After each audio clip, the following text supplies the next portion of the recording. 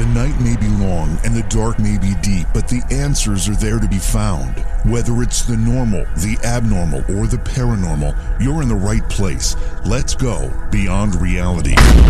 Welcome, everyone. It's Beyond Reality Radio. I'm your host, J.V. Johnson. Thank you for being here tonight. We are excited to be talking about UFOs tonight. We'll be talking with Gerard Aartsen. Now, I'm going to say Gerard. It might be Gerard. But I know he's from Holland, and I know German and Germanic languages, and that should be a hard G, so it should be Gerard. But we'll find out when we get him on. He is an author, an educator, and a student of the ageless wisdom, and he asserts that the people behind the UFOs that we're seeing all over the world are on a spiritual mission to help this ailing planet and our ailing civilization. So we'll have that conversation with Gerard in just a little bit. I'm really, really anxious to tell you who we've got coming up the next few nights because we have a week of great programs. Tomorrow night, Mark Keyes will be with us. He's a parapsychologist and director of the Pennsylvania Paranormal Association. He's also been on television, a bunch of shows like Paranormal 911, I think Haunted Hospitals or some couple of those programs. He'll be with us to talk about his criminal investigation background and how it helps him during his paranormal investigations. He'll be in the first hour of the show tomorrow night. And then in the second hour, Cindy Massey will be with us. Cindy is a dimension traveler as a result of a childhood near-death experience. She'll talk about her prophetic dreams and how we can evolve past our five senses. That's in the second hour of tomorrow night's program. Thursday night, we've got J.C. Nova returning to us. Now, Thursday's an interesting date because it happens to be the 50-year anniversary of the Sharon Tate murders by the Manson family. You remember those. You remember Charlie Manson. He died very recently in prison. He said that the song Helter Skelter by the Beatles had hidden messages in it that told him to actually go ahead and have his cult members murder Sharon Tate, who was pregnant at the time, and a couple of her friends that were staying at the house with her. Now, Sharon Tate was Roman Polanski's wife. Roman Polanski had just had a great success with Rosemary's Baby, the film, and they were in the prime of their lives, and the Manson family broke into the home and murdered Sharon Tate and her friends. 50th anniversary of those murders, and we'll be talking with J.C. Nova, who's a psychic astrologer and a podcaster, and we'll chat about those murders on Thursday night. And then looking ahead to Monday, because Friday will be a best of show. But Monday, this might be I might geek out a little bit. I'm gonna warn you ahead of time. Monday night, John Hook will be here. Now, John is a veteran broadcaster, television news anchor from the Phoenix area on a Fox network affiliate there. He has been fascinated by the murder of Bob Crane. Hopefully, when I say the name Bob Crane, everyone knows who I'm talking about. If you don't, then you didn't watch much television in the 70s and 80s, or even back to the 60s, because Bob Crane was the star of a television show called Hogan's Heroes. And in 1978, 7 years after Hogan's Heroes stopped filming, Bob Crane was brutally murdered in an apartment he was staying in Scottsdale, Arizona. He was performing dinner theater there, and he was near the end of his month-long stay.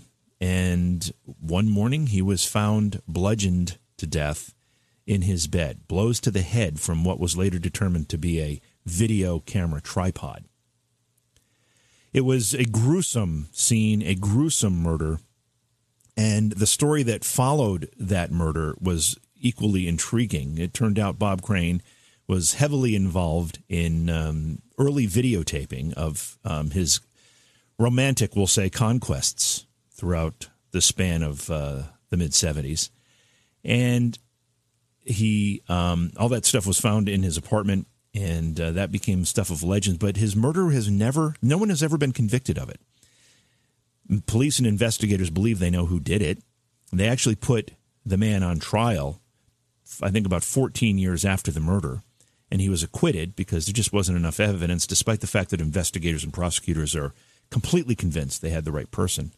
But it's a really, really interesting story, and I'm anxious to talk to John Hook about it. He's written a book called Who Killed Bob Crane, and he actually did some new investigation into the crime using new science and new technologies.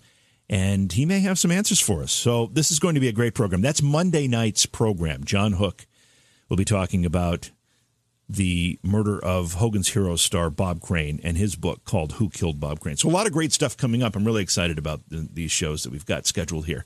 Visit our social media pages and give them a like. Beyond Reality Radio on Facebook and also JV Johnson on Facebook.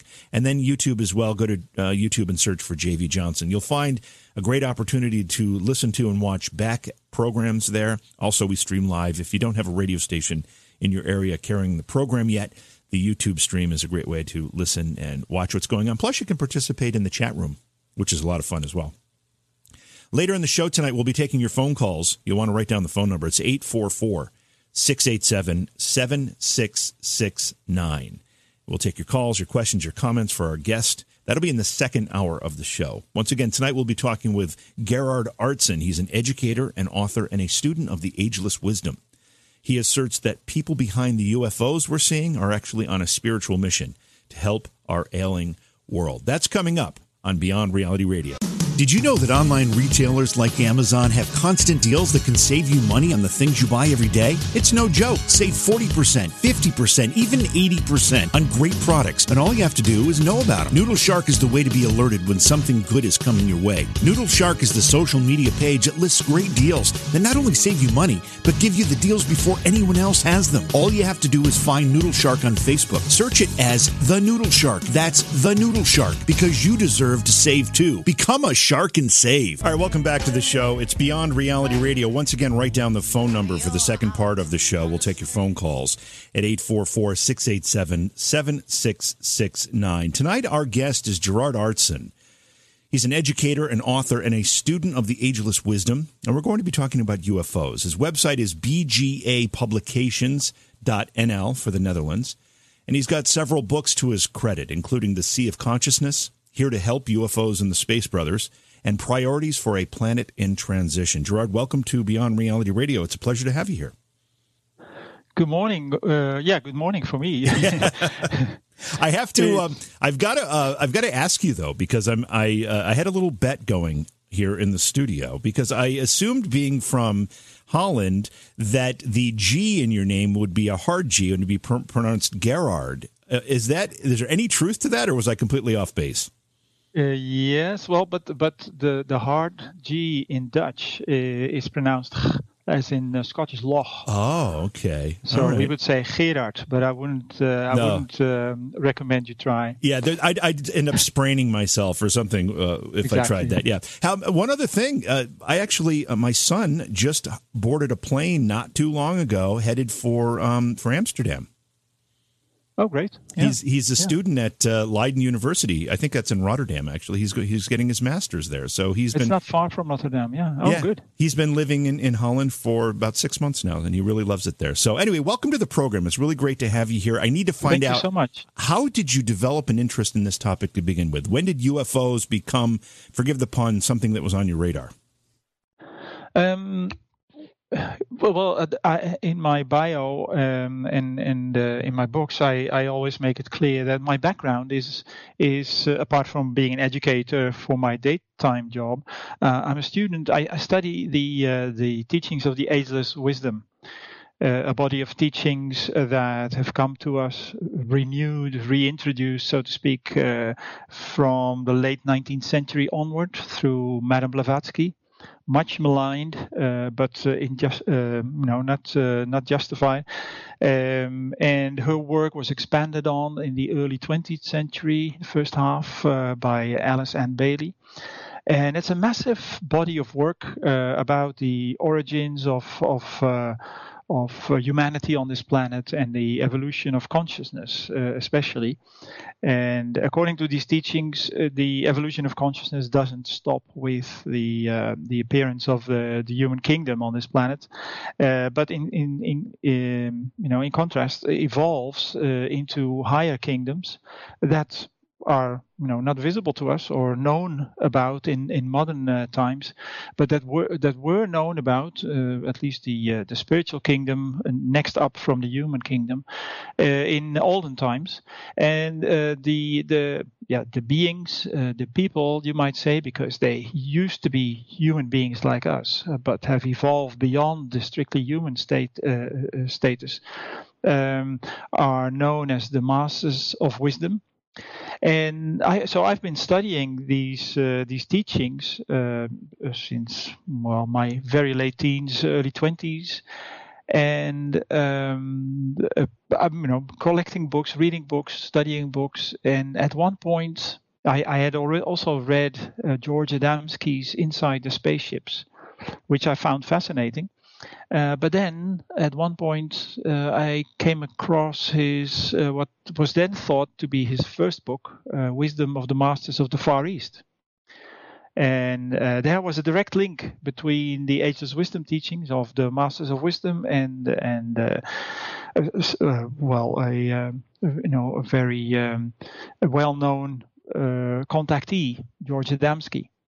And that's when I started to explore the connection and to see if there were more connections than just this one book by George Adamski. And as I document in my books, there's a whole lot of correspondences and similarities in the teachings. And it's not a surprise really, because the evolution of consciousness is not something that happened here just because on our planet, just because life developed here, physical life, but because life is a universal occurrence. Life is universal. It's fundamental to the universe, and so is consciousness. And everything that we see around us and that we accept as reality is merely a physical manifestation of clusters of vibration in a sea of consciousness.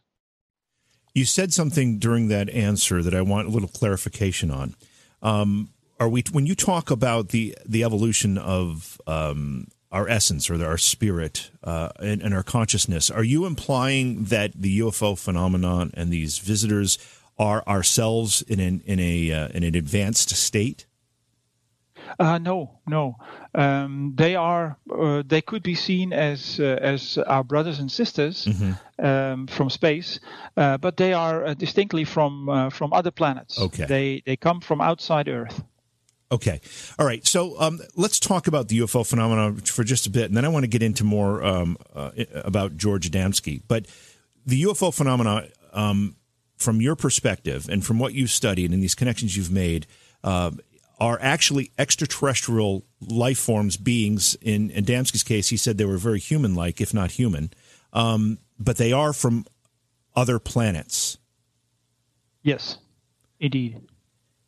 As I said, life is fundamental to the universe. It's the universe, space is a living being. It's so interesting because you already mentioned my latest book, The Sea of Consciousness. Yes. And in it, I take Adamski's very first book that I recently recovered, The Invisible Ocean, and read it alongside a very recent book by Professor Ervin Laszlo, a Hungarian scientist, an eminent scientist, we may say, who describes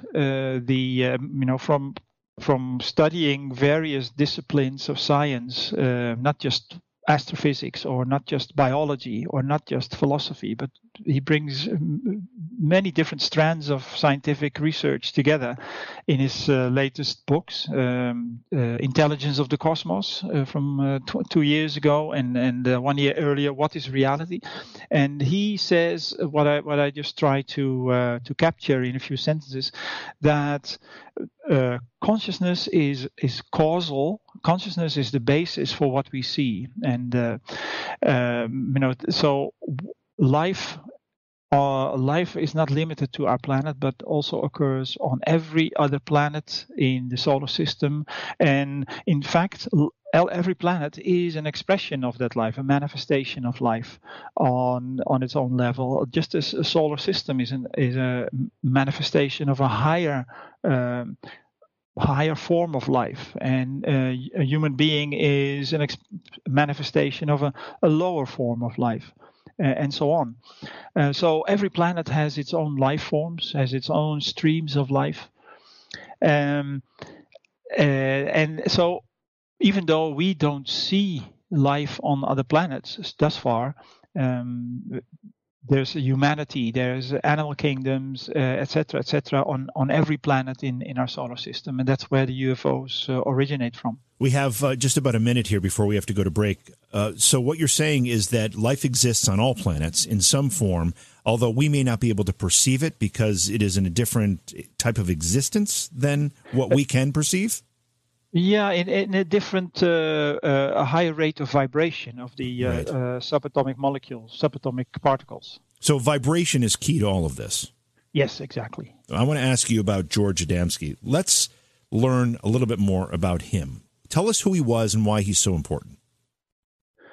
George Adamski, at one time, was a household name around the world.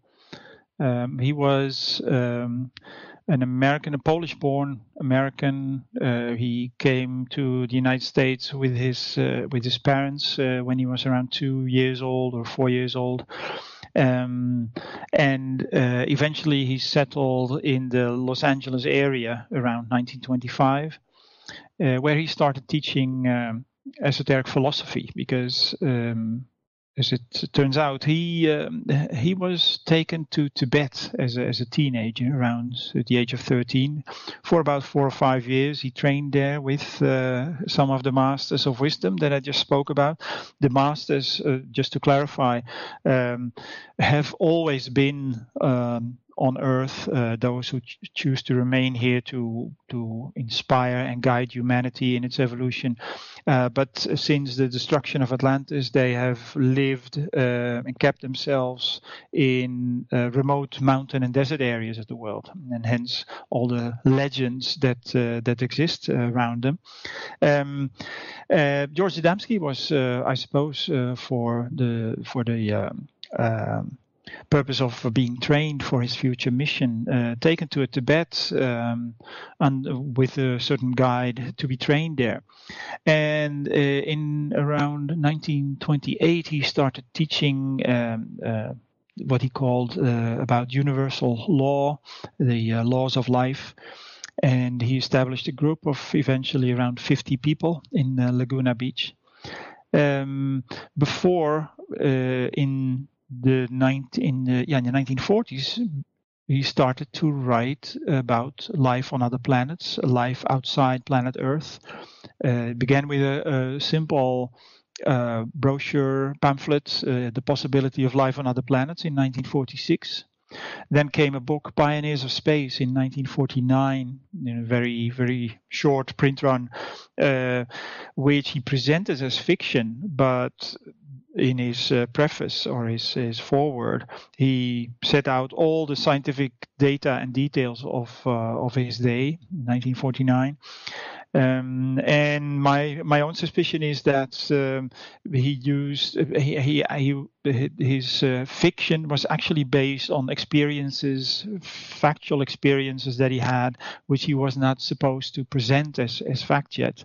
And so some of the descriptions in Pioneers of Space later came back in his book Inside the Spaceships. He really became known when his account of a physical encounter in the California desert in November 1952 was published in the book Flying Saucers Have Landed. The main part of that book was written by an Englishman, an Irishman, I should say, Desmond Leslie, who was a writer and also a student of the wisdom teachings, and he had documented the history of flying saucer sightings, spacecraft sightings, going all the way back to the times of the Vimanas in Indian mythology and the some of the occurrences in the Old Testament.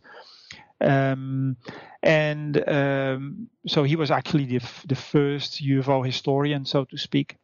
And that's the main part of Flying Saucers Have Landed. And George Adamski's account of his experience meeting someone, an occupant of a flying saucer that had landed in the California desert, was added to that, along with his spectacular photos, very detailed photos of spacecraft.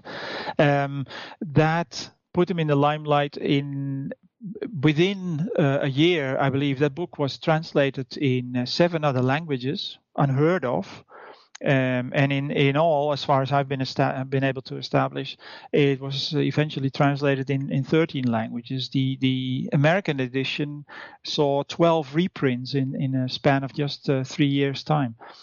So that indicates how well known he was, and eventually in 1959 he went on a world speaking tour, and of course his popularity also invoked a lot of opposition to his statements and his clarifications of experiences. He went on to write other books, but eventually he returned to teaching philosophy more than actually trying to inform the world, which I believe was his actual mission of the existence of life outside planet Earth, and to help humanity broaden our vision of what life actually is and where we can find it. Was Adamski a student of the Masters of Wisdom? Yes. Well, in his early life, and I don't know, because he never said or wrote about later contacts with the Masters of Wisdom, but he was taken as a teenager to Tibet to be trained there, to study there with some of the Masters of Wisdom. And let's talk a little bit about the Masters of Wisdom so we get a better understanding of who they are. You said that after the sinking of Atlantis, they moved to the mountains, remote regions where I would assume they could be isolated and separate from the general population. Are they human? They are human plus. They have evolved from, we're talking about the evolution of consciousness as, you might say, the meaning of life, the purpose of life, and the process of evolution brings us from, say, the mineral level to the human state, and from the human state, our evolution continues, the evolution of our consciousness. And once you've come to the state where you have full control over your lower nature to begin with, and the laws of physics, you've entered what is known as the spiritual kingdom, and you become a master of wisdom. The final stage of the human evolution on this planet is characterized by 5 crises in consciousness, otherwise known as initiations, and these are illustrated for our benefit in the life of Jesus in the New Testament. The birth in the cave, and the baptism in the River Jordan, and the transfiguration on the mount, and the crucifixion, and the resurrection. These are symbolic for 5 initiations, which give the individual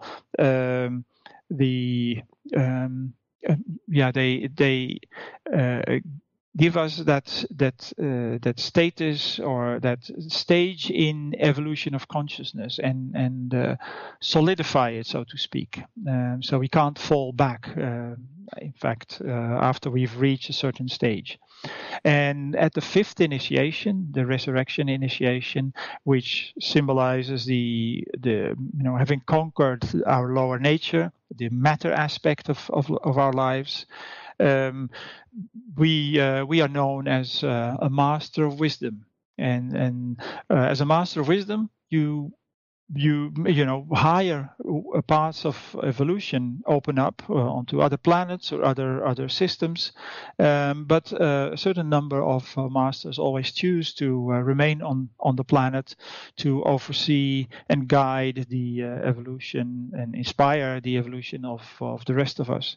And all the great scientists and artists and writers and philosophers, all of their work is always a result of the inspiration of those individual disciples by the masters in their effort to encourage and stimulate our evolution. Let's talk a little bit more about George Adamski. You said his first episode of being a contactee was in 1952. Did I get that date correct? Yes, in November 1952. That's when he says he had his first physical contact. And I don't believe him, actually. You don't believe that was his first, or you don't believe he actually had it? No, I don't believe it was his first. But he was probably not allowed to speak about earlier experiences. So you believe that was the first one that he was allowed to talk about? Yes. Now, he claimed that the life forms that he met, the alien life he met, was human, essentially, and that it came from within our solar system, specifically Venus and Mars. Talk a little bit about that. Yes, his contacts, as he said, were mainly from Venus, Mars, and Saturn. And it's interesting to know that he was certainly not the only one to claim that contacts that he had, and certainly not the only American contactee who claimed that their contacts were from planets within our own solar system. And I already mentioned that life is fundamental to the universe, to space, and the reason why our rovers or our Hubble telescopes or whichever instruments we use to study or try and find life on other planets are not finding anything is because Earth is unique in the sense that life here has precipitated onto the densest physical level. And because we have been formed, our vehicles, being clusters of consciousness, being souls in incarnation, that's what we're talking about. The evolution of consciousness is a process that takes place through a process of incarnating again and again and learning from experiences. Although sometimes it seems that we don't learn very much, but that's just outer appearances. Through a process of incarnation, our consciousness evolves, and on our planet, it evolves through, and don't ask me why that is, but it evolves through physical forms of manifestation. And that seems to be quite unique, but that doesn't mean that life is limited only to carbon-based forms. Apparently on other planets, it doesn't descend to this level of density. It exists on other planets in higher planes of matter, subtle matter. In the wisdom teachings, it's known as etheric planes of matter. And there are 4 of those above the solid and liquid and gaseous planes of matter that we know and that we recognize and that we live in. So on the other planets, life hasn't precipitated to those lowest 3 levels of physicality, but exists on the 4 highest levels of physicality. And that's where matter exists, of which the subatomic particles vibrate at increasingly higher rates of vibration, and they fall outside our range of vision. Just as there's a whole range of light that our eyes don't register, and similar for sound that our ears don't register, there is also a spectrum of matter apparently that our senses do not pick up, and certainly our instruments do not pick up. Although there have been scientists who have hinted at those higher ranges of matter, and I think personally, that dark matter and dark energy, for instance, are our elementary embryonic attempts at explaining those levels of matter, because science itself says that 96% of the universe cannot be found. If they take their calculations of the mass of the universe and they say, well, there's if this is correct, 96% of what we've calculated is missing from our observations. We cannot find it. So dark matter and dark energy have been proposed as explanations, but according to the wisdom teachings, what we're really looking for is the etheric planes of matter, and that is where life on the other planets and the contacts of the contactees exist on the other planets. We really are, from a scientific perspective, only beginning to scratch the surface. I mean, we tend to think we know a lot, but in fact, we only know a very little, and we're just beginning to start to understand the rest. Very true. Very true. Because life is so rich in its expression, and we are so limited because of our physical vehicles that we depend on to experience and life and express this individual the cluster of consciousness, this soul on the dense physical plane for our experiences. That most of it eludes our experience, and our we don't notice it. And unfortunately, we have limited ourselves. But dents are being made in this concept of life, and that is also why since the late 19th century, these wisdom teachings have been introduced to humanity again to help us go through the current transition that we're going through. We have just about a minute left before our next break. Let's talk just a second here about your books, and then we'll get back to this topic on the other side of the break. But you have several books. Which of the books do you recommend a new reader to your work start with?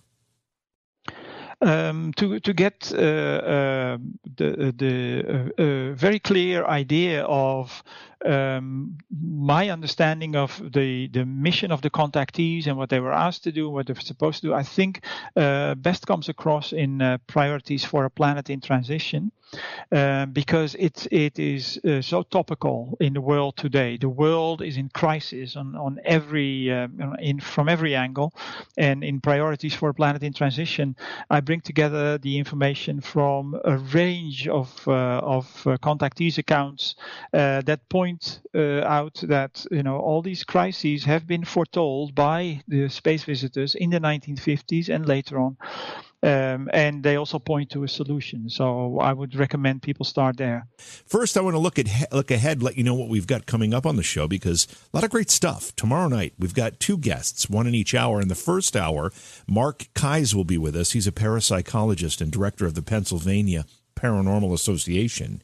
And he is also a frequent investigator on shows like Paranormal 911 or Haunted Hospitals or some of these other programs that are appearing. He does a lot of stuff, and he'll be talking about how his criminal investigation background, because he's a former Pennsylvania state trooper, how it helps him with his paranormal investigations. And then in the second hour of the show tomorrow night, Cindy Massey will be with us. She is a dimension traveler. She's able to do this as a result of a childhood near-death experience. She'll talk about her prophetic dreams and how we can all evolve past our five senses.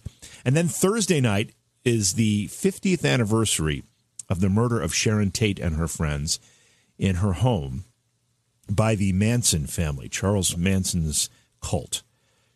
JC Nova is a psychic astrologer and a podcaster, and she'll be with us to discuss that evening, what happened, how it happened, how gruesome it was. It was terrible. It was inspired, according to Manson, by the Beatles' song Helter Skelter, which the Beatles say was just a complete distortion of their work. But we'll be talking about that Thursday night. And then looking ahead to Monday, because Friday will be a best of program. But Monday night is going to be what I think will be one of my favorite shows. John Hook will be with us to talk about his book called Who Killed Bob Crane. It'll look at the 1978 unsolved murder. Maybe not unsolved. Maybe just they weren't able to get a conviction of Hogan's Hero star Bob Crane. That's going to be a great show Monday night. I'm really personally excited about this one because I've always been a Hogan's Heroes fan and always thought the Bob Crane story was a fascinating one. So a lot of great stuff coming up. Where in Holland are you, Gerard? Are you there now? I'm in Holland. I'm here now. Yes, I'm in Amsterdam. Oh, nice. Okay. But Holland is very small, so it really doesn't matter where you are. So you're what? Is it a 5 or 6 hour time difference? I believe 6 hours. It's 6 hours, wow. 7:15 in the morning here. Yeah. Okay. Well, thank you for getting up early as we continue to do our program late, but we appreciate you being with us. Let's talk about your book again, Priorities for a Planet in Transition. That's the book that you recommended folks start with. What is the transition we're talking about here? Yes, the transition is, and you know, if you're paying attention to the world as it looks today, the transition is so clear on every side. We're going through a transition in consciousness. I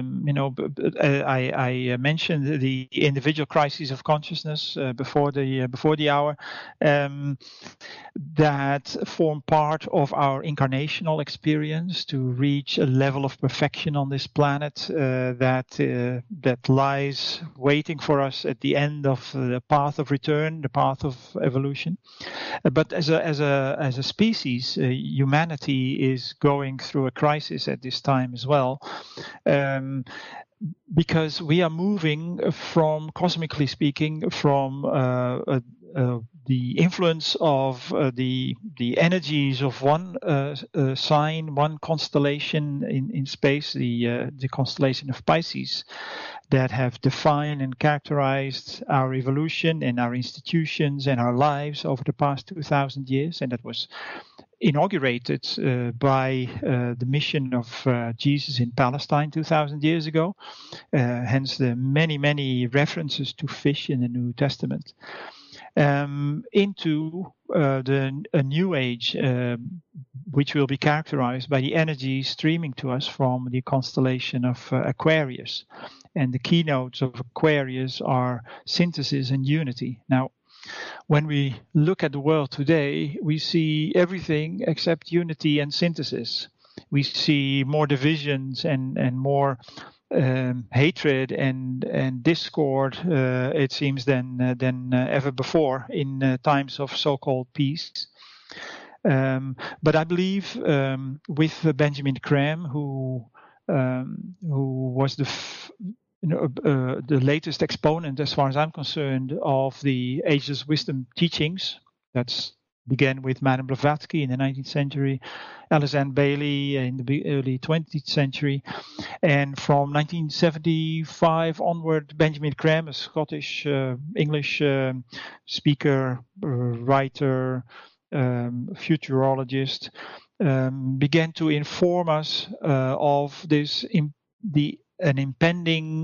imminent, momentous event in our history that would mark this transition into the new age. And according to Graham, at the beginning of every new cosmic cycle, the masters of wisdom, the kingdom up from the next kingdom, up from the human kingdom, sends one of themselves into the world as a teacher for a new age, the world teacher. And usually a world teacher works through a disciple in the world, like the Christ worked through Jesus 2,000 years ago, and the Buddha worked through the Prince Gautama before him, and we've seen Krishna and Zoroaster and all these well-known names of what are now known as prophets are really teachers who came to remind humanity at a certain time in history, usually limited to a certain culture because of limited communication, of course, at the time, remind us of the journey that we're on, the journey of evolution, and the fact that we are one.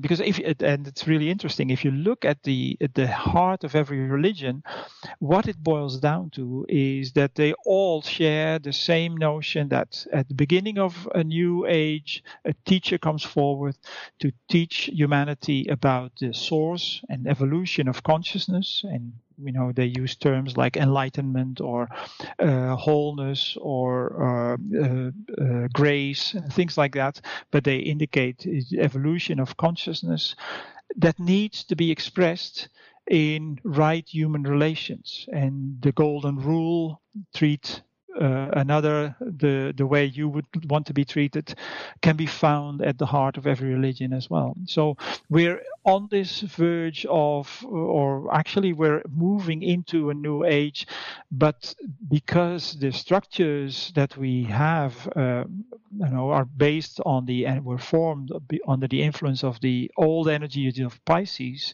they no longer suit our purposes. And our whole mindset still of the media and ourselves and our educational systems and economic systems is unfit for the new energies and the inner realization in a large number of people that we are really one humanity and that we need to look after each other in order to have a peaceful and sustainable future. Is there a divinity associated with all of this? Yes, because divinity is what is our source, and everything that we see, every bit of reality, is an expression of divinity.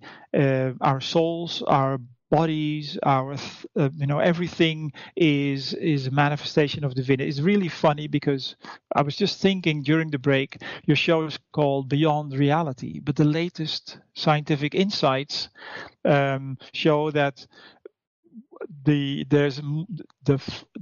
what underlies our physical, the manifestation of reality that we see, what underlies it is more real than the physical things that we can touch. So, and that's not just teachings or opinions. That's just based on the latest scientific insights into the nature of matter, for instance.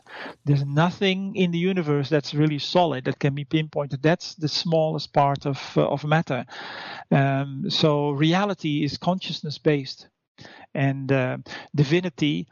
We're all divine, and the evolution of the process of evolution is the process whereby our divinity is expressed in continuously higher and higher forms of manifestation and higher vibrations. So when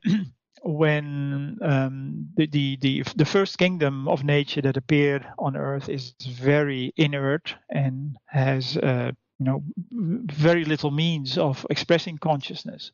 Humanity has evolved to the point where we are self-conscious, but for the most part, we've lost the sense of who we really are, which is our divine nature, and which is where we're all connected. We're all individual, but we're also all one. And as individuals, we either contribute to that oneness by expressing our talents and developing our talents and putting them at the service of the common good, and thereby enriching creation and the world around us.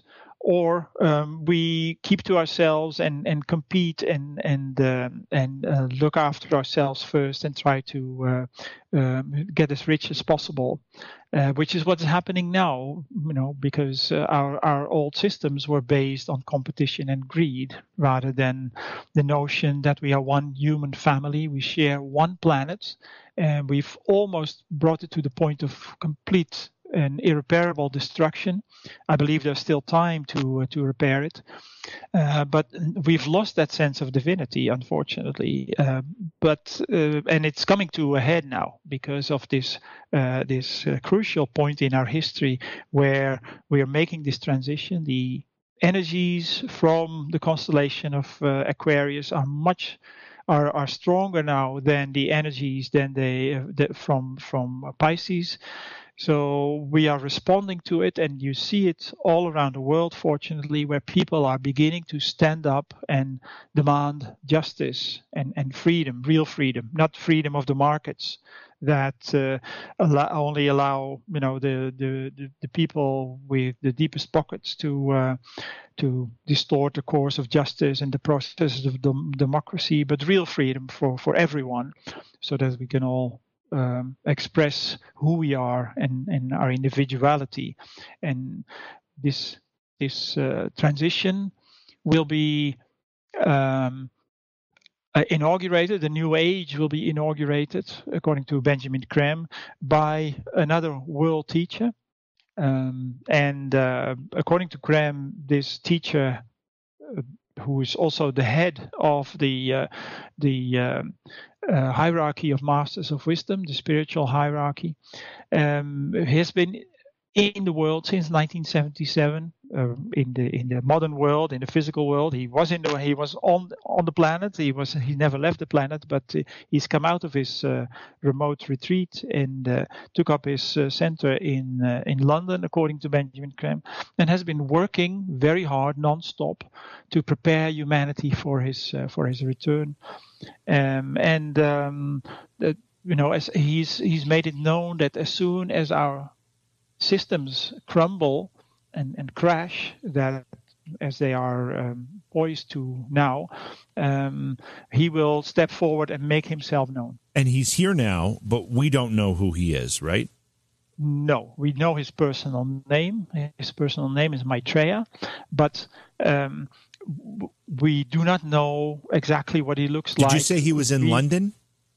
That's where he took up his center in the modern world. But he works all over the world. He travels constantly. He appears on television incognito, not announced as Maitreya. He speaks about the problems that we're having and the ways to solve them. And his approach is so that people, he appears not as the world teacher or as Maitreya or as the Christ or the future Buddha, so that people will respond to his message and will recognize that this is the way forward for humanity, not because they recognize his authority in any sense. Because according to Benjamin Graham, is he the returning Messiah, for lack of a better word, that is taught to us in most religions? Yes, exactly. Every religion, as I mentioned, has this expectation of a future teacher or a returning teacher, and the Jews are indeed still waiting for the Messiah. The Christians are waiting for the second coming. Right. Buddhists are waiting for the fifth Buddha, Maitreya, and the Hindus are waiting for Kalki Avatar, the 10th incarnation of Vishnu, and so on and so on. So he is indeed that individual, and divinity is not divided. Divinity is one, and in the past, because the world was not connected, and the evolution happened, in different parts of the world. Some parts it went slower, and other parts it went faster.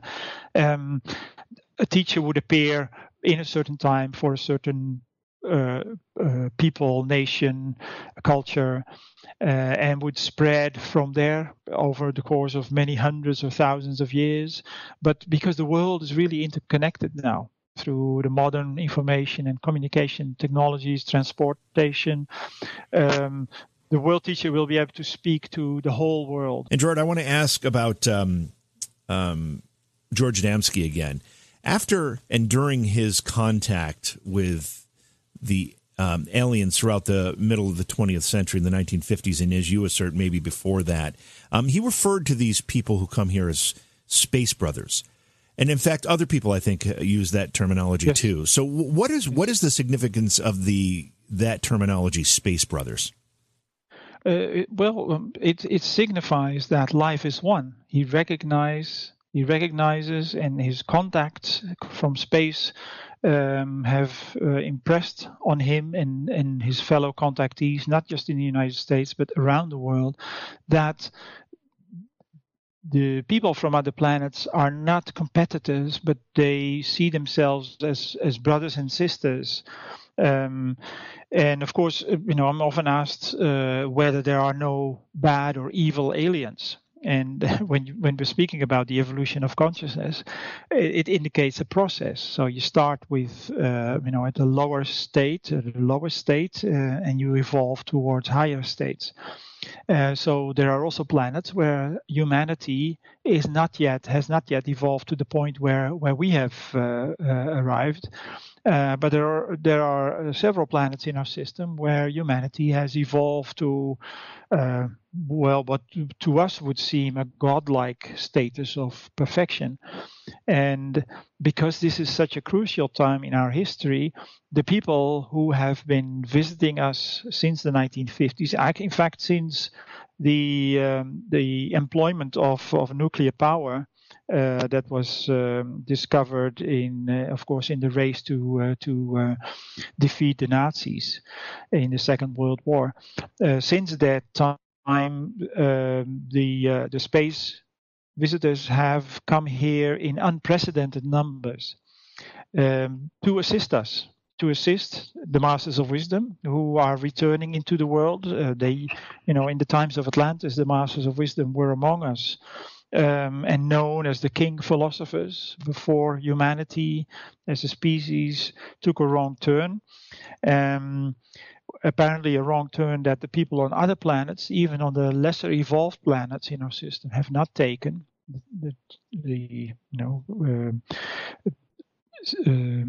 Responding to a sense of separativeness and seeing themselves as separate from each other, like we have, and we are now faced with the consequences. But the Masters of Wisdom have always remained on our planet and are now returning into the world. There are, according to Benjamin Krem's information, 14 masters in the world, alongside the world teacher himself. And of course, that has a massive effect on the response, humanity's openness and responsiveness to the new energies, because the masters are able to step these cosmic energies down, and humanity is responding to them. And the increased visits by the Space Brothers and Sisters since the 1950s, late 1940s, is precisely to assist in this process of transition. How does the transition take place? Is this a transition of learning, or is it going to be something more spiritual or even more forceful? It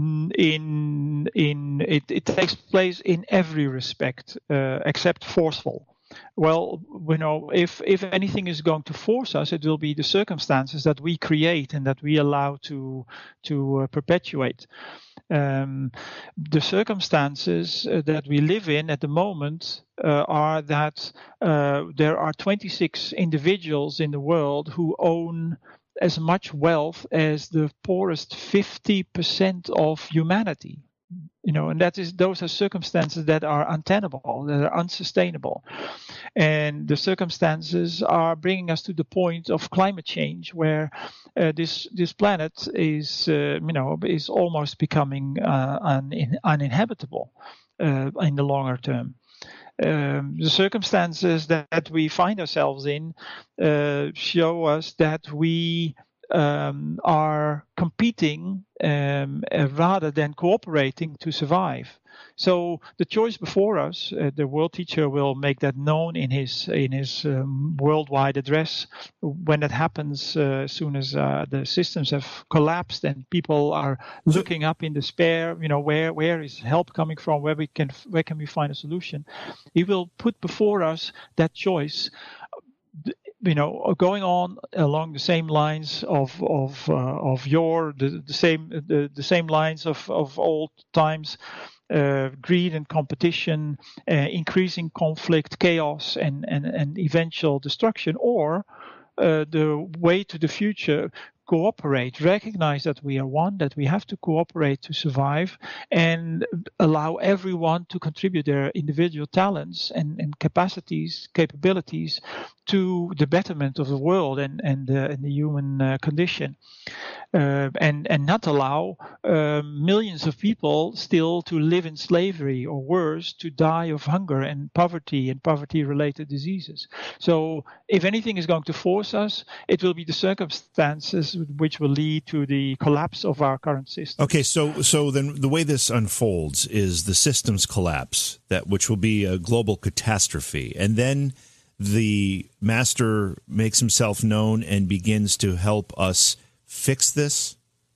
Well, he has been helping us by inspiring us and on levels which we would call spiritual levels that we don't see, and certainly don't see reported in the newspapers. By stepping down the spiritual energies that he and the Masters of Wisdom are the custodians of, and inspiring people. For instance, the Brandt Commission, the International Commission for Independent Commission for International Development Issues in 1980, published a report in which an international consensus of former politicians, world leaders, and high-ranking economists from the left to the right of the political spectrum came to a consensus to propose a solution to close the wealth gap in the world. But right at that time, the opposing forces in the world saw that would undermine their power that they hold through their control over the economic and financial institutions, and they launched, a counter attack, so to speak, on humanity by offering greater freedom through freeing up the markets, doing away with regulations, and all the rights that have been secured through the social movements from the 19th century onward: workers' rights, labor rights, children's rights, women's rights, civil rights, which culminated in the Universal Declaration of Human Rights in 1948. They are now standing in the way of maximizing profits. So we see more and more of a gig economy where fewer and fewer people have any kind of security, and thereby less freedom. All to enhance the profit-making capacity of just a few institutions or a few people. So this system can no longer continue unless we insist on destroying ourselves. When do we know, or do you have a sense of when this will start to happen? I mean, I know in some cases it has started, but when does the collapse take place, and when do we start to see and hear from this master? Well, is it 5 years? Is it next? Is it next year? Is it 5 years? Is it 50 years? Any sense? I personally expected it around 2015. 2008 was a precursor, and actually at the time I was thinking, it's happening now, but still they managed to prop up the systems. Yeah, well, we had a guest on maybe 2 weeks ago, James Rickards, who was talking about exactly what you just said. 2008 was a precursor, and none of those problems were fixed. And in fact, all it was delaying. Yeah, exactly. And delaying the inevitable, which will be a total collapse. And he is talking about that coming within a couple of years. Yes, well, I just a month ago or something, I saw several reports of an growing number of experts, and then we're talking central bank directors of several central banks around the world, and people like Christine Lagarde of the International Monetary Fund. All these experts, financial experts, they are puzzled as to why the system hasn't collapsed yet, but they're all expecting something apparently around next year, beginning of next year. And if you look at the developments at the moment, I wouldn't be surprised if January 2020 is going to be the time. Yeah. I mean, it's a scary thing. We only have a few minutes left, so I want to get another couple questions in here.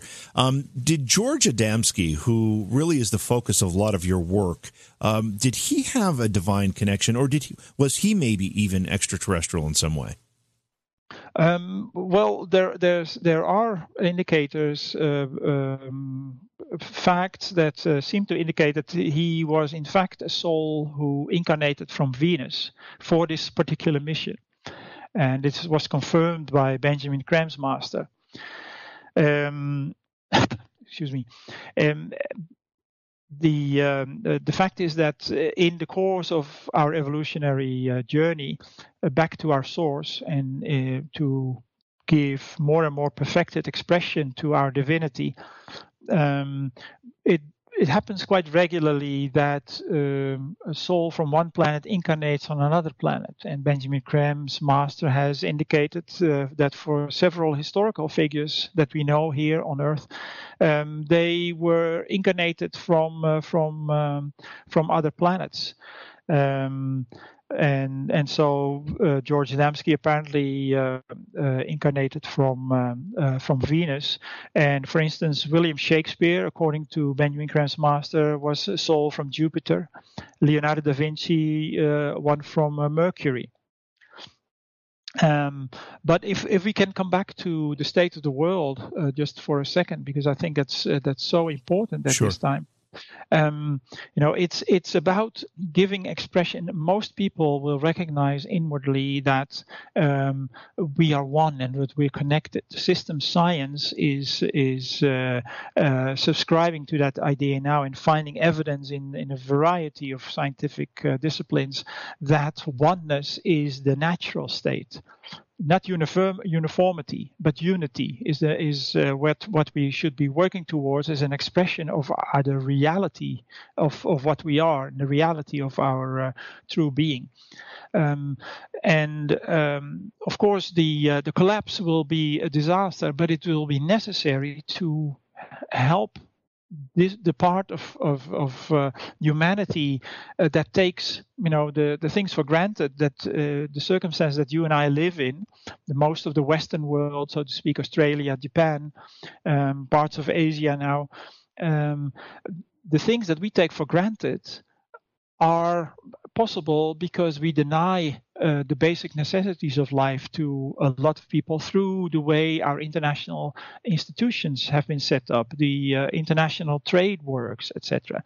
And it would be very easy to make sure that everybody's basic needs are met, and those are the priorities that Maitreya, the world teacher, has set.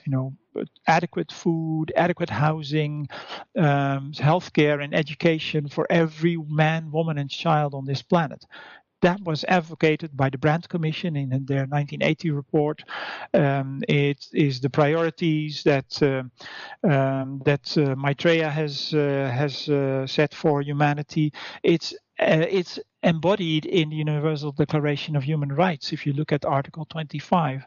So we are very well aware of what needs to happen, and it won't happen until and unless we are faced with reality and brought back to our senses. We are so caught up now in the race towards wealth and fame and more money and security for an increasing number of people, because more and more securities are being taken away because they stand in the way of profits, as I said.